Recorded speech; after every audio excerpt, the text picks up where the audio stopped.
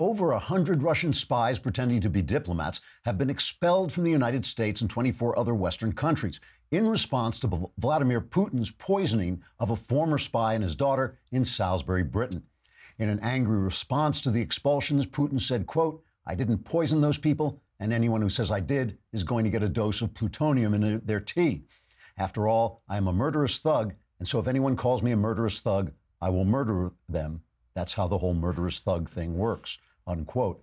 Putin went on to say that as an independent sovereign nation, Russia had the right to kill anyone it wanted. Media reaction to the expulsions was mixed. The New York Times, a former newspaper, said Trump did the right thing by expelling the Russians, but he should have also put his thumbs in his ears and waggled his fingers at Putin because presidential rhetoric matters. CNN said Trump's tough line on Russia just proved Trump can't be trusted, since everyone knows Trump is a Russian pawn and he's supposed to be nice to the Russians, but now has betrayed them. Don Lemon was not available for comment because he had crawled under his desk to retrieve a penny dropped and couldn't find his way out. Meanwhile, Stormy Daniels continues to have large breasts. So let's get back to talking about her. Trigger warning, I'm Andrew Klavan, and this is The Andrew Klavan Show. I feel hunky-dunky, life is tickety-boo. Birds are winging, also singing hunky-dunky-doo. Ship-shape, tipsy-topsy, the world is zippity-zing. It's a wonderful day, hurrah, hooray! It makes me want to sing. Oh, hurrah, hooray! Oh, hooray, hurrah! Hooray, hurrah. It's Mailbag Day tomorrow, and you know the drill by this time. You should know the drill. If you are a subscriber, you come on over to thedailywire.com. If you're not a subscriber, come on over to thedailywire.com and subscribe. Lousy $10 a month, and you can ask questions in the mailbag about anything you want. My answers are guaranteed 100% correct and will change your life. For a few of you, it will change your life for the better. Go to thedailywire.com, hit the podcast button, go to the Andrew Klavan podcast, then hit the mailbag button and just type in your questions. Anything you want to ask, I will answer. Get your questions in now. Subscribe. And if you subscribe for a year, not only will we solve all your problems, but we will give you the Leftist Tears tumbler, which you can drink in your new joy. In your new joy, you can not only be joyful, you can also drink leftist tears from your tumbler. And also, we have a guest today, Obianuju Ekeocha, who is I guess I will call her a pro-life warrior. She is fighting against abortion imperialism, the West's push to bring abortion and hypersexuality to Africa. A really interesting interview. Meanwhile, we should talk about the Freedom Project Academy, because if you have kids and if you have started to check out schools, you know that schools are not what they used to be. They weren't even what they used to be when they used to be that. And even before that, some of them weren't what they should have been. But so American schools, you used to get civics. You used to be taught why America believed what it believed, why it was a great country, why we had Judeo-Christian values, classics, all those things. But they don't do it anymore. So the Freedom Project Academy delivers a fully accredited Judeo-Christian classical online school for kindergarten through high school. This is an incredible interactive education where students attend live classes every day with teachers and fellow classmates from across the country. Freedom Project Academy, the FPA, doesn't accept a penny of government funding, which allows them to stay committed to teaching students how to think, not what to think. Families can enroll students full-time or just start with a single class. It's entirely up to you. Here's what you do. Go to freedomforschool.com and request your free information packet from Freedom Project Academy. Enrollment ends in July, but classes fill up fast. Go to freedomforschool.com. Get a free information packet, freedomforschool.com, and don't forget, please, to tell them that I sent you so they come back, and then you can come back because I'll still be here. There's one thing I really want to point out about these Russian expulsions. It's very Cold War stuff that totally deserved, completely the right thing to do. They should do more of this stuff, especially strangling the money that the oligarchs, Putin's kind of pawns, who he's made rich by giving the riches of the country to these oligarchs. He's made them wealthy, but they don't want to spend it in Russia because it's a crummy country, so they come to Europe, they come to America to spend their money. We should also cut off that possibility, limit their travel, all those things. But this is still a good thing to have done. And it feels like real Cold War stuff. But here's the thing. It's not the Cold War. Why? Because Russia has no ideology. Russia doesn't believe in anything. Putin just wants his power back. He just wants to be a big player on the world stage again. And both George W. Bush and Obama were pushovers. And so he's expanded his power, even though all he's got is gasoline. It's all he's got to support himself. He hasn't got big industries. He hasn't got a creative country. He's just got the gas. Somebody said the other day, it's a gas station with nuclear weapons. And this is what, Putin is just trying to establish. He's just trying to show that he can push anybody around because that's where his prestige comes from. But the real question, the thing that really got me, is the fact in the old days, see, we could fight the Russian ideology of communism, or as Bernie Sanders would call it, socialism. We could fight it with an ideology of freedom. We said we don't have an ism, we just have freedom and liberty to talk things out and solve them among ourselves, each person a free individual, each person free from the state. My question is, Russia doesn't have its ideology anymore. Does America have its ideology? When Donald Trump says America first, is he talking about anything more than what Vladimir Putin is talking about? Let me read you two things that caught my eye yesterday, because I really think these are amazing little stories, but they actually say something big. You know, remember Barack Obama? It's so hard to remember now that his political legacy has drifted away like radioactive dust after a nuclear war. But he was, whatever his name was, he was speaking at an engagement in Japan, and he was asked about these idiot kids who are out on the street trying to take away our constitutional right to bear arms. And he said, if I could organize effectively, then, quote, I would create 100 or 1,000 or 1,000,000 young Barack Obamas or Michelle Obamas, or the next group of people who could take that baton in that relay race that is human progress.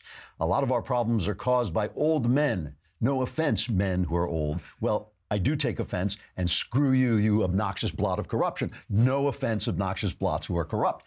But here's the thing. So the problem is everybody is not Barack Obama. That's the problem. And not only that, there's actually news being distributed that Barack Obama doesn't agree with. It's amazing. Listen to him talk about this. There's a viciousness to politics and a polarization of very sharp lines that are drawn. That make it more difficult to govern. And some of the reason for that is, I think, because of information. It used to be that in the United States there were 3 television stations. Basically, everybody watched the same thing. Everybody got their news from the same sources. And so everybody had more or less a similar view of the world.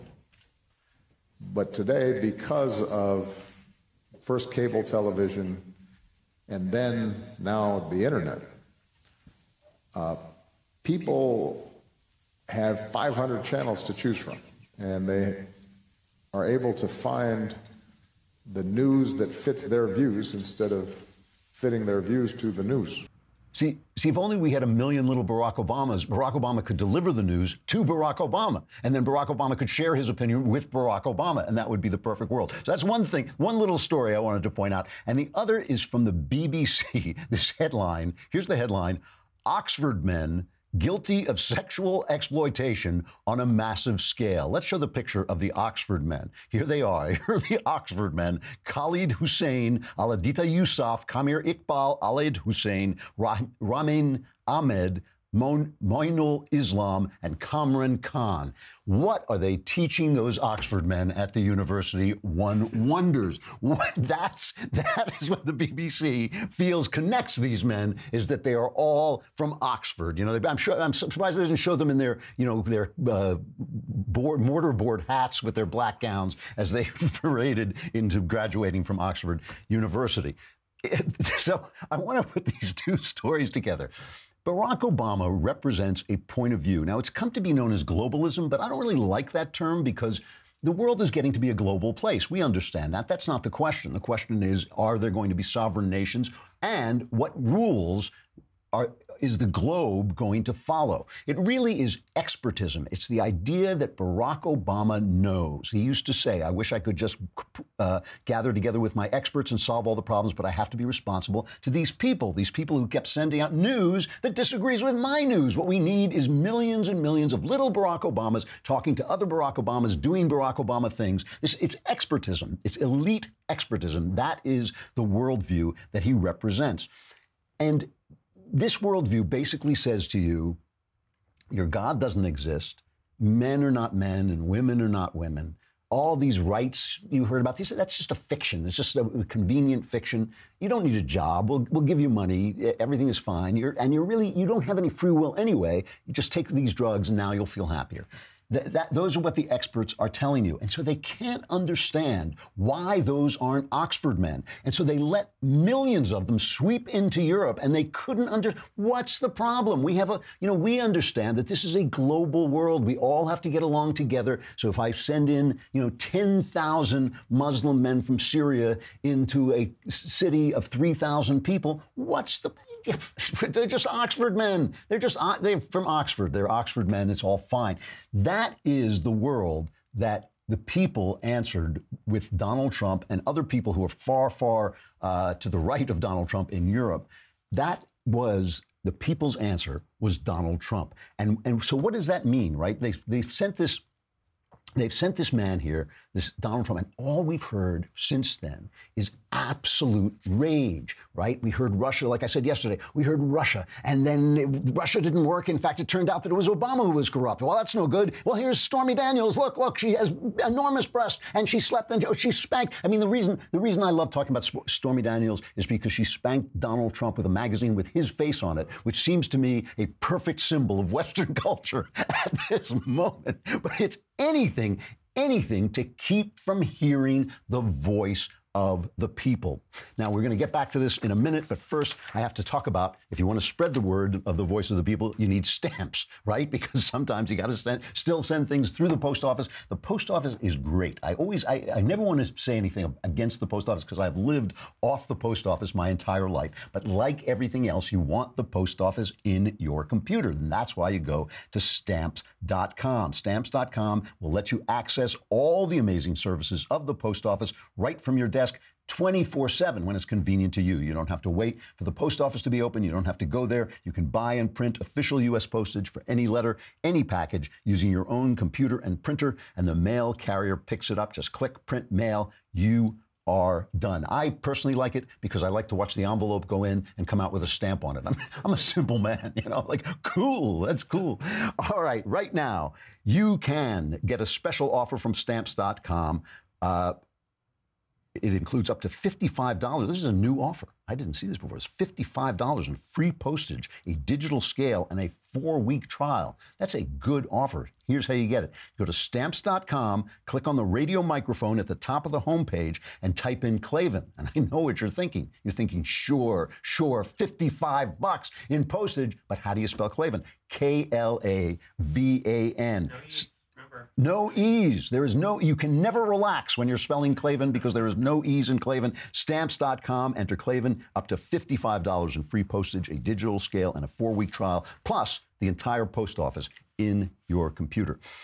So let's take a look at this Stormy Daniels thing. And like I said, most of the Stormy Daniels thing I like because it's hilarious, it's just really funny. But there was a big audience for the CNN thing, and they're bragging about it. Like, yes, we got so far down in the dirt that people showed up to watch Anderson Cooper stand on his head in a pile of crap. That's why people showed up. I tweeted out yesterday, if Stormy Daniels had done it naked, twice as many people would have shown up, and it still would have been trash, okay? But on the right, too, they're saying, oh, this is it. The Wall Street Journal had an editorial today saying, this could be the beginning of the end. This is just shows that he brings this misery on himself. A lot of never-Trumpers are talking about this.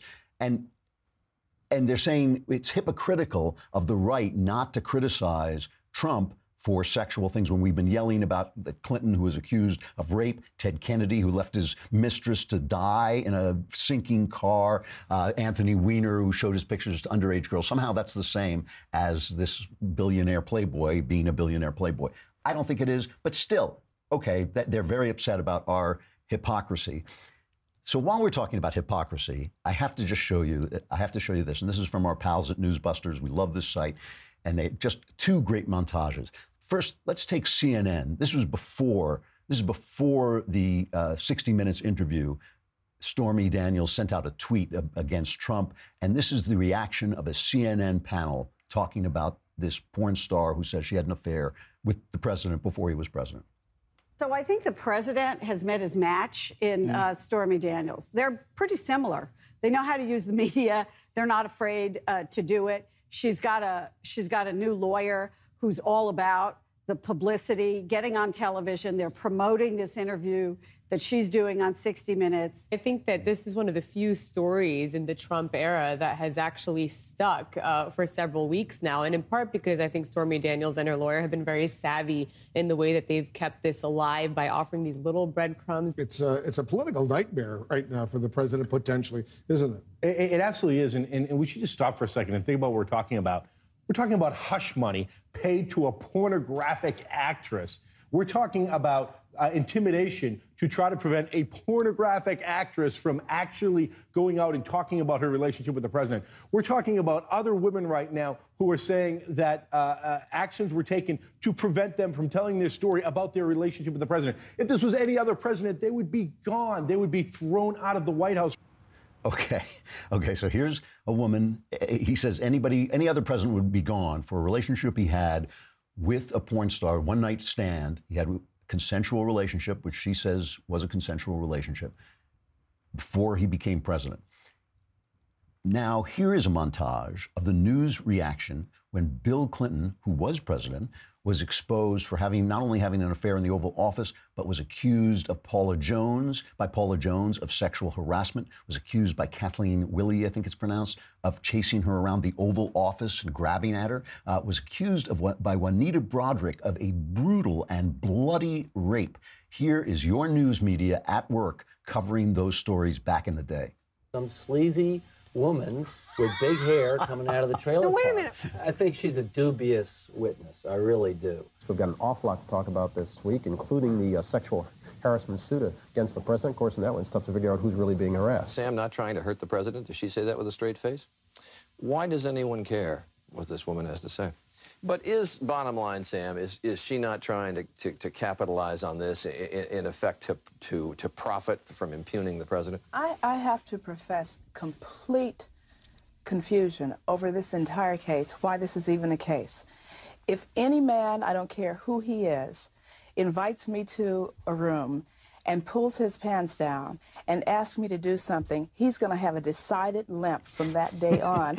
And I go on with my life. I don't need to sue anyone. It doesn't traumatize me. I don't understand why this is even a case to begin with. The story doesn't deserve to be dignified by being broadcast and displayed. What I find fascinating about this case is that we've sunk so low now that a charge of this magnitude can be leveled against the President of the United States with next to no evidence at all. I think that's outrageous. I was reading either in Time or Newsweek that even the woman herself, Juanita Broderick, said she hoped that this thing went away this week, and she was sick of hearing about it. It's her story. But. Well, let's hope she gets her way with that. Are we going to look back on this time 100 years from now the way we look back on Salem? We're reaching the point where we're going to wind up with government by goody-goodies, government by people who have done nothing in their life except walk the straight and narrow, who have no creative thoughts. We're going to look back on this 100 years from now and say we drove some of our best people out of politics. I wonder what Joe Klein is thinking now. That was Dan Rather talking to Don Imus. Yeah, I hope she gets her wish and she goes away, and I hope it all goes away.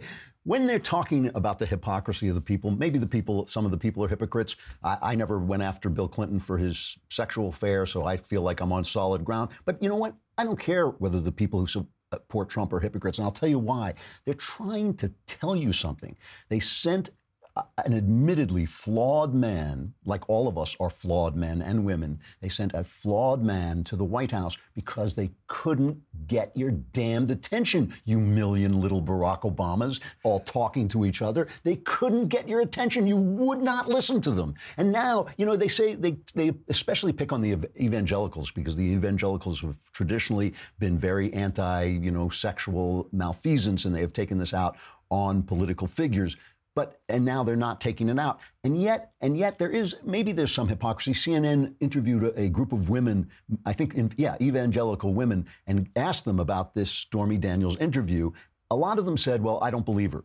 I believe her. I believe they had sex. Like I said, the guy was a billionaire playboy. If he didn't have sex with her, he's going to have to explain why to the board of the Billionaire Playboys Club. But I believe, but they also said some other things that struck me as totally sensible and totally realistic, and also a way of just trying to get you to hear what they wanted to say. Let's play a little bit of this. This is the media defining the narrative. The people, we the people, are ready to define the narrative. And it's not about tawdry sexual peccadillos. In order for somebody to come forward, you can be pushed by somebody else. Correct. Right? And so I think the thing is you're looking for a way to impeach my president that I worked very hard for. I'm asking you about a Stormy Daniels interview on 60 Minutes, period. That's it. And about that so-called hush money, these women don't see Trump's fingerprints on it, only his lawyer, Michael Cohen's. Maybe he thought he was just doing a favor to try to quash some negativity. Right when they were starting the campaign. Even though it didn't even happen, just to get rid of this story that's not even true. Which would also follow suit that non-disclosure was unsigned, because Trump may not have known about it at all. Worst case scenario, if he slept with her, whatever, that's between him, the Lord, and his family. Exactly. That is not about the job he's doing in running our country, in which he's doing an amazing job. You know, there is a narrative going around among the elites on both the left and the right that goes like this. The Enlightenment, which is this vague phrase that they use, I don't even think they fully understand how the Enlightenment worked or what a complex tapestry it was of ideas and thoughts and interactions and actions. But they say the Enlightenment has led us, it has been the rule of experts, of scientists, of brilliant minds. We've given you longer life. We've given you iPhones. We've given you a better health, more food, more wealth. Everybody's richer. Look how well we've done. But you ungrateful people, you ungrateful human beings, you have turned away and you want to go back. And the word they keep using is tribalism. You want to go back to your tribe. You want to get away from this beautiful global world we made and go back to this whole nationalistic America first thing. What is wrong with you? What is wrong with you? As I said at the beginning, these people do not get it. I mean, depression is on the rise. Suicide is on the rise. And what they keep telling us is everything you thought, everything you cared about, everything that gave your life meaning does not matter. Your God, the Enlightenment took us away from God, which, by the way, isn't true, but never mind. You know, the Enlightenment took us away from God. Now, we don't want to go back there. You know, we don't want to go back to nation states. What's wrong with you, you know? So all right, so you're out of work. But somebody in Kuala Lumpur now has a job. So, you know, suck it up. So take some opiates and you'll feel much better. You don't exist anyway. You're just a machine. So if you put these chemicals in, you'll feel so much better. And, you know, when the people speak, it is inarticulate because there's millions of us. There's millions of us. We don't speak with one voice. We can't speak clearly. That is why we have spokesmen. That's why people come out and speak for us. We elect people to speak for us.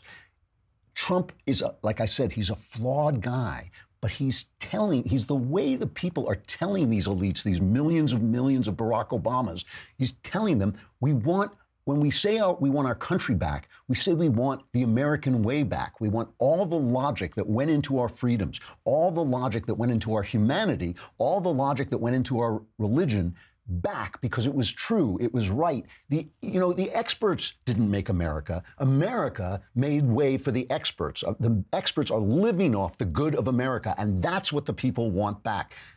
You can attack Trump all you want, and some of your attacks are going to hit home because, like I said, he's a flawed guy.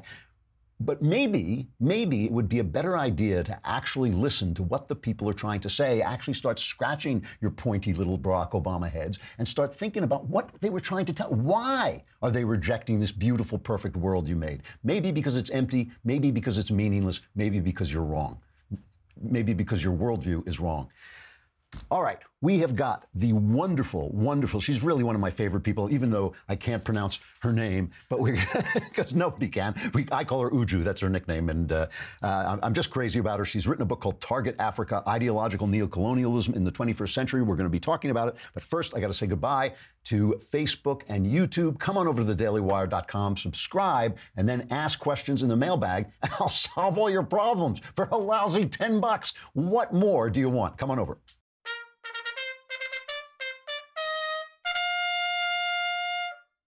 All right, Obianuju Ekeocha. She is the author of Target Africa, Ideological Neocolonialism in the 21st Century. You should get the book. It is really, really powerful. If you look on the back, it has a blurb from me. I almost never give anybody blurbs.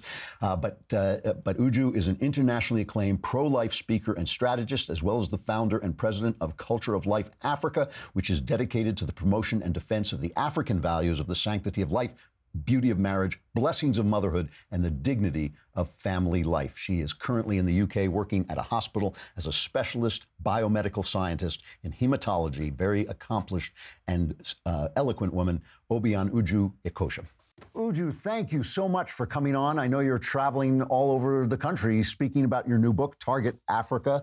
You know, I read this, I guess, in an advanced reading copy, and the thing that really struck me about it is you are an activist for life, for the sacredness of life, and also for a kind of conservative view of sexuality and human sexual relations. But what really struck me about it is the way you put it in terms of neocolonialism. You put this in terms of basically an imperialistic effort by the West to impose Western standards on Africa. Can you explain that a little bit, why you see it that way? Yeah, sure. So obviously anyone who would read the book Target Africa would say, oh, this woman is so conservative. Maybe I would come across as a really, as an equivalent of a really conservative Western person. But really, this point of view, Andrew, is nothing other than the ordinary or standard level of conservatism we have as far as social issues are concerned in Africa, or so sexual morality and things like that. So I spoke about this from the point of view of an African woman. I was born and raised in Africa. I was educated in Africa before I came to live in the UK. So, and these are things that I not only that I heard growing up, but I learned from home, from school, from the general society, and then just growing up and trying to live out my life in Europe. I have also come to the point where I've compared how my own background was, or the community or the society or the country where I came from versus the countries in the West.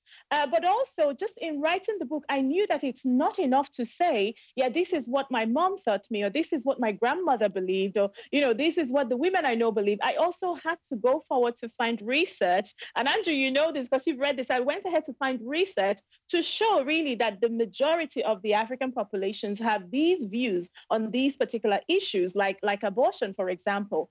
So if the Western countries that are dealing with African countries, as far as aid is concerned, as far as humanitarian help, is concerned, if they are coming to us and they're telling us, not only are we coming to give you help, but we want you to change your own views, to leave your own values behind and adopt our own values in order for us to be friends together, in order for us to keep giving you money or keep giving you this aid, that really, and Andrew, is ideological colonization, as anybody would like to look at it and see for themselves. They're basically paying aid, and the price is you have to conform to this way of looking at things. And they're selling abortion very hard. One of the ways they do this is by what you call population alarmism.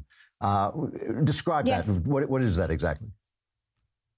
So population alarmism, is something similar to what Thomas Malthus did, all this, I think it was like a century ago, or even more recently, Professor Paul Ehrlich, who is still very much alive and very much around, who wrote Population Bomb. I think that's the name of his book. So it's whereby people come in and look at a country or a town or a city and say, oh gosh, we are so overpopulated here. By this time next year, we are going to run out of water. We would start drinking each other's blood.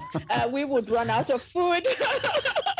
Well, we've heard it because even people talking about climate change, you do know, right? It's people who tell you in the next 5 years, there will no longer be, New York will be underwater. We've heard these things. And in terms of population, they're doing it to the African countries. They come in and they tell us in the next 5 or 10 or 20 years, Nigeria will be 1 billion people population. So they come in, they sound the alarm, but it's not enough for them to sound the alarm. They then have to push our own African leaders into this fear mode. So they're trying to push contraception in every way possible. They are trying to force people. And honestly, I'm not saying let people not use contraception. You already know my views on that. But I'm saying that when the government steps in and they are trying to get women who are so poor that they have no leverage against government, the government can get women. In the case of African countries, they're getting women on contraceptives, even almost without consent, even without full information. So it's incredible. And it's all leading back to the Western countries who come out and they tell us that we are going to be overpopulated, that Africa is going to be the highest populated continent in the next, by 2050. And so they have to do everything possible to help us to reduce our population. It's incredible. The weird thing about this to me is that they have all this terror about population. And Malthus, as you say, turned out to be wrong about everything.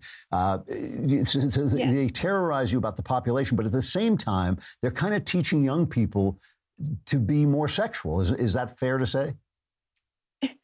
Precisely. So on one hand, they're telling us you're so overpopulated, but what is, how does a human being get conceived? It's through sexual activity. And then they go into African schools, they go into primary schools, Andrew, and they're giving our children condoms. And it's not just giving them condoms, they're coming in with condom campaigns that are so sexualized. It's unbelievable. There was a program in Kenya that was called Condom for Kids, right? It does have an actual name that the government gave it, but the Kenyans themselves call this program Condom for Kids. Now, if you read the fine prints of this project and the blueprints of the project, you find out that it was paid for by Western donors, right? It was being run by the Kenyan government, but it was actually paid for by someone else sitting in DC or sitting in London or, sitting in Paris. They're paying for these projects, but then they're bringing condoms for children. And they're saying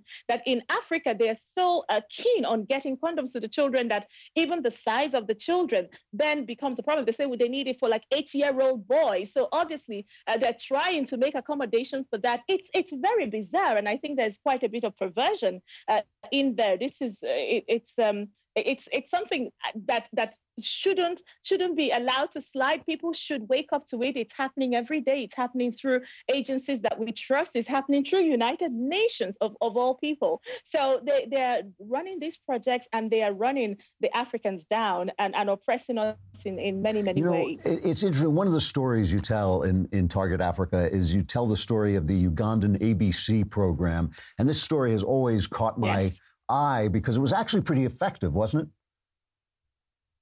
It was. So Uganda had one of the most drastic drops in HIV infection. If anyone didn't know about it, but there was a point in time when I think up to 30% of the Ugandan adults within the age range of maybe 19 to 49, something like that, were infected with HIV/AIDS, and people were suggesting to the government, let's do a massive condom campaign. Let's bring in condoms into every school, every village. And the president at the time said, no, we're not going to do that. First of all, we will try what our tradition teaches us, which is that if this is a disease that is coming through sexual contact or irresponsible sexual activities, let us tell people and teach people about fidelity. So if you have one wife, one husband, just to stick to one person, polygamy is not good for you, because we also have polygamy problems in parts of Africa, then abstinence for young people. It just strengthened them and give them the support system for children to know that they can actually abstain from irresponsible sexual activity. So they promoted this responsibility approach, I would say, throughout the country. And within a space of 10 years, there was this drastic drop that has remained like almost a mystery to scholars and people who have taken note of it. Because even South Africa hasn't had any success like that. In South Africa, they're drowning under condoms. They have so much condoms going through their villages, and yet no one has had as much success as the Ugandans as far as HIV prevention is concerned. But they kind of destroyed. Is it true that they destroyed that I mean, it was ABC because it was abstinence, be faithful, and as a last resort, condoms. Now that now that program was taken apart, wasn't it, by Western forces? It has been taken apart.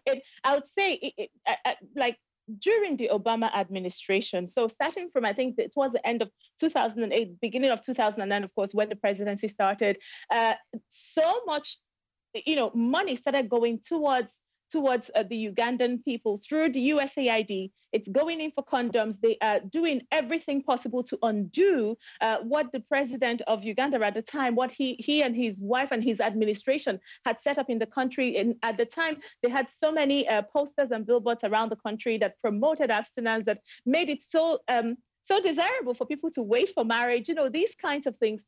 They had it all. So as of now, right, I went to Uganda, I think it was in 2015, so President Obama was still president. As I was coming from the airport, heading towards Kampala, I was coming from Entebbe, there were these massive billboards of condoms, and I thought, who's paying for these billboards? So I asked the driver to stop me, to take a closer look at the billboards. And of course, it was being paid for by the United States government. These are billboards in Kampala. So the Americans may not even know or realize that their tax dollars are being used to put billboards just around the continent of Africa, billboards like these, billboards promoting condoms in places where people have actually not asked for it. It really is a telling story, because if the purpose was to cut down on HIV infection, ABC did that, but ABC did not sell the Western approach to sexuality, or at least the left-wing approach to sexuality, and that was really what they're selling.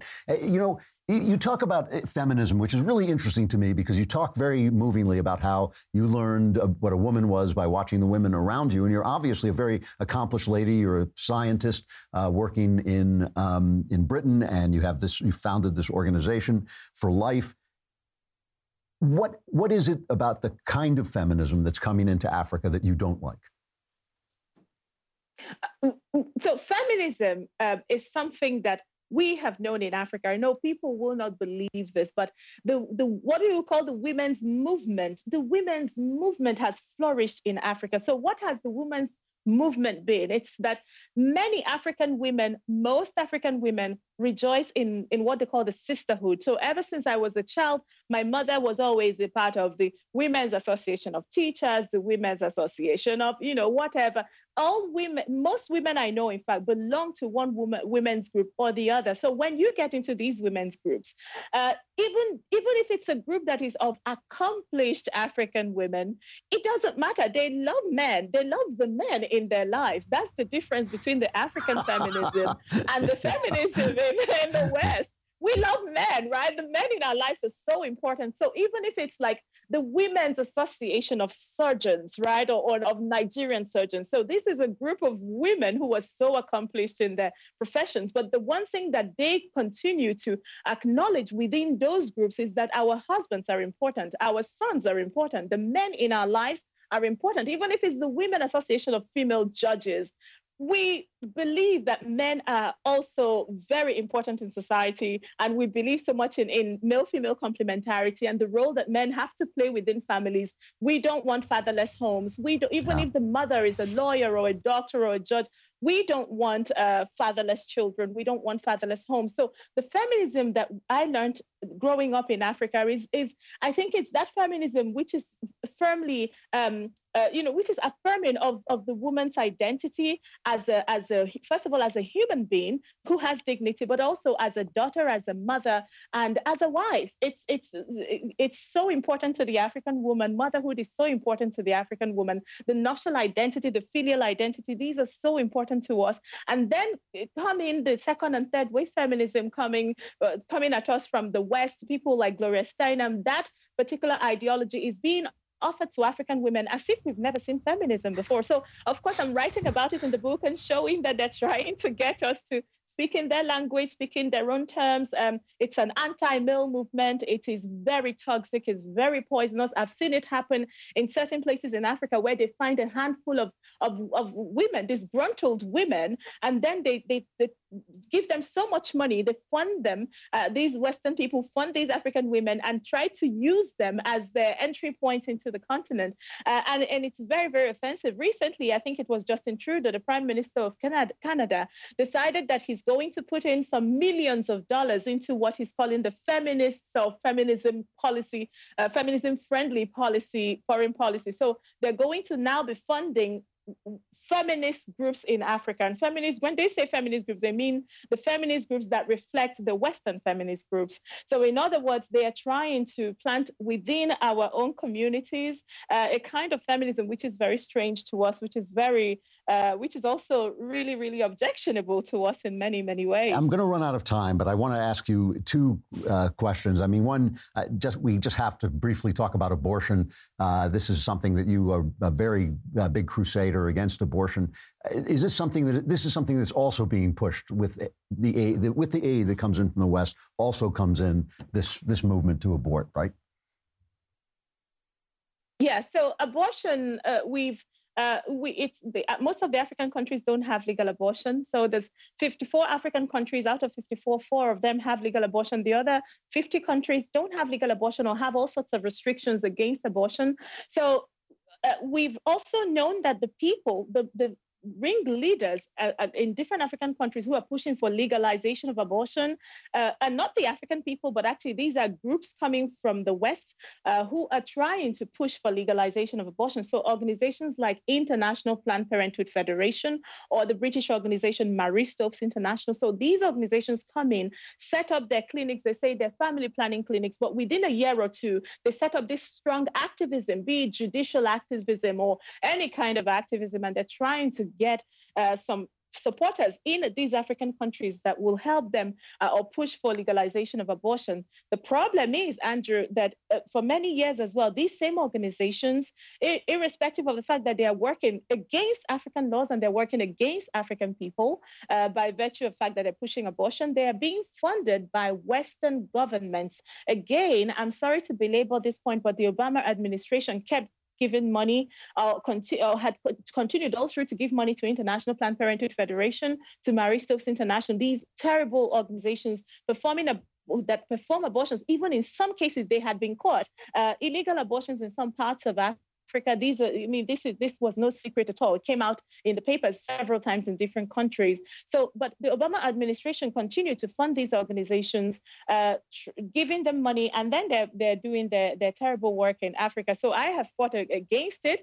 Thank God President Trump at the beginning of last year reinstated the Mexico City policy. So we are grateful for that. He reinstated it. That meant that the United States government took away money from these organizations who continue to perform or promote abortions as international work. So I'm very grateful for that. And I'm hoping that the Americans will stand strong and continue to support the Mexico City policy, which is really about respecting other people's pro-life culture. I have to stop there. Unfortunately, I could talk to you for another hour, but it's a wonderful book. Very powerful book, Target Africa, a really powerful point of view. You're doing great work. Thank you very much for coming on. Thank you, Andrew. All right, I'll see you again. Thank you. Bye-bye. All right, Obianuju Ekeocha, Target Africa.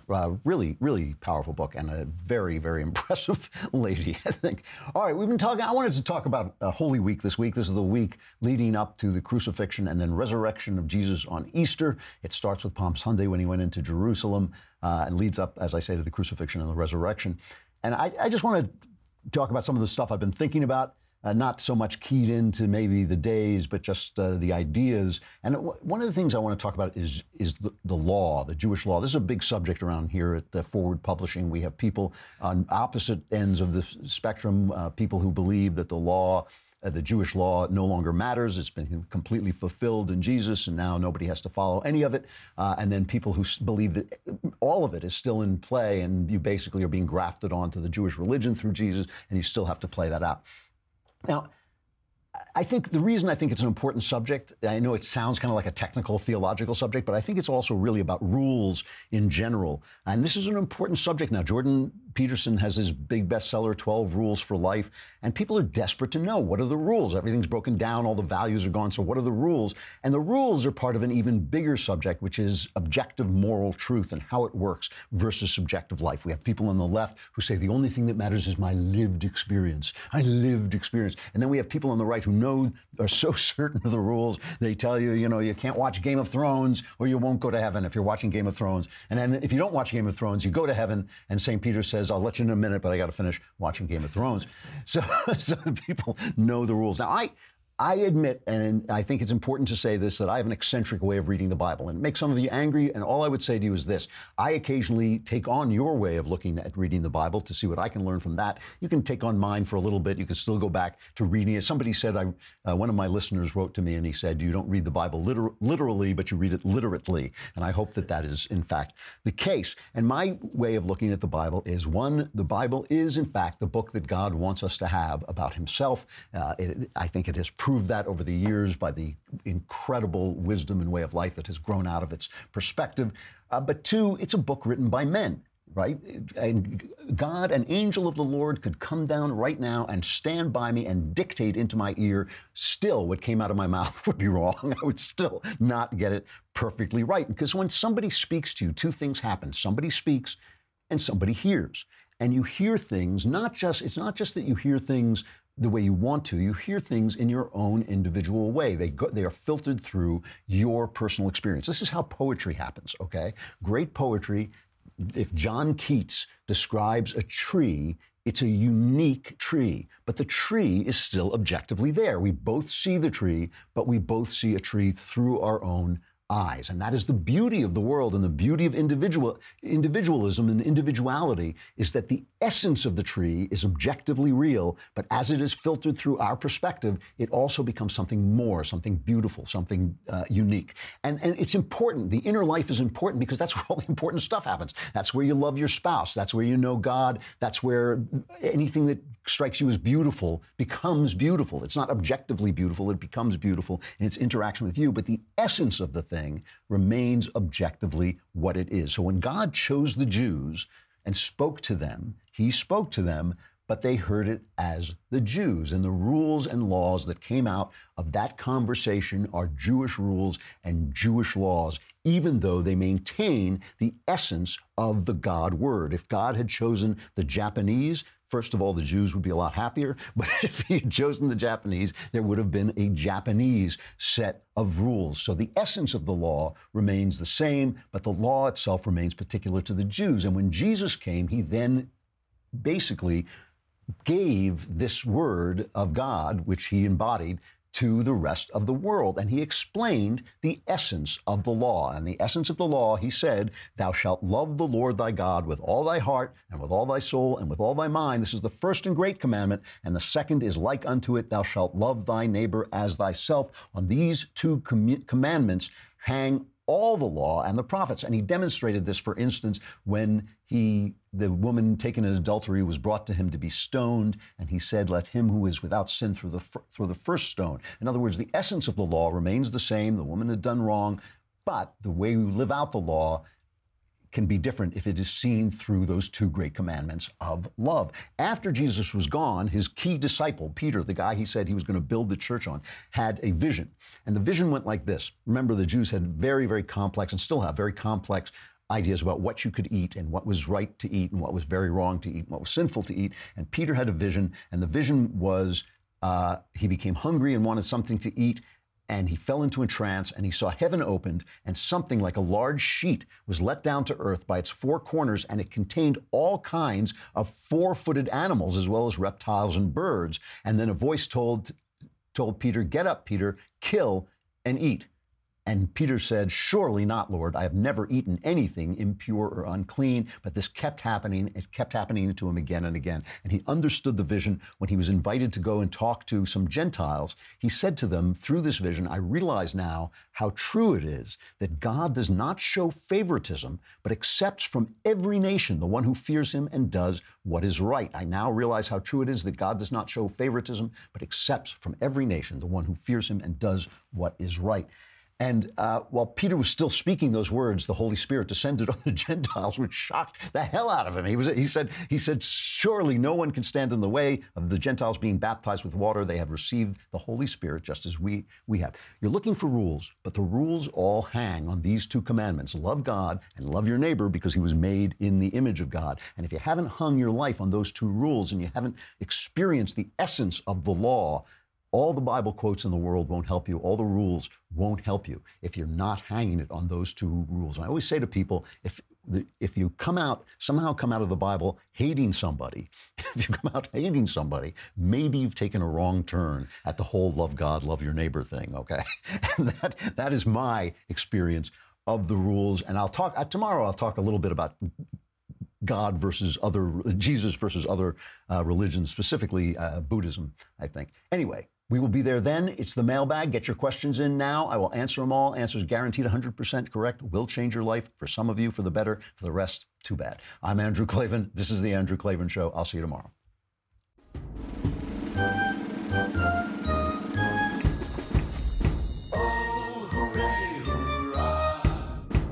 The Andrew Klavan Show is produced by Robert Sterling. Executive producer, Jeremy Boring. Senior producer, Jonathan Hay. Our supervising producer is Mathis Glover. Technical producer, Austin Stevens. Edited by Alex Zingaro. Audio is mixed by Mike Cormina. Hair and makeup is by Jesua Alvera. The Andrew Klavan Show is a Daily Wire Forward Publishing production. Copyright Forward Publishing 2018.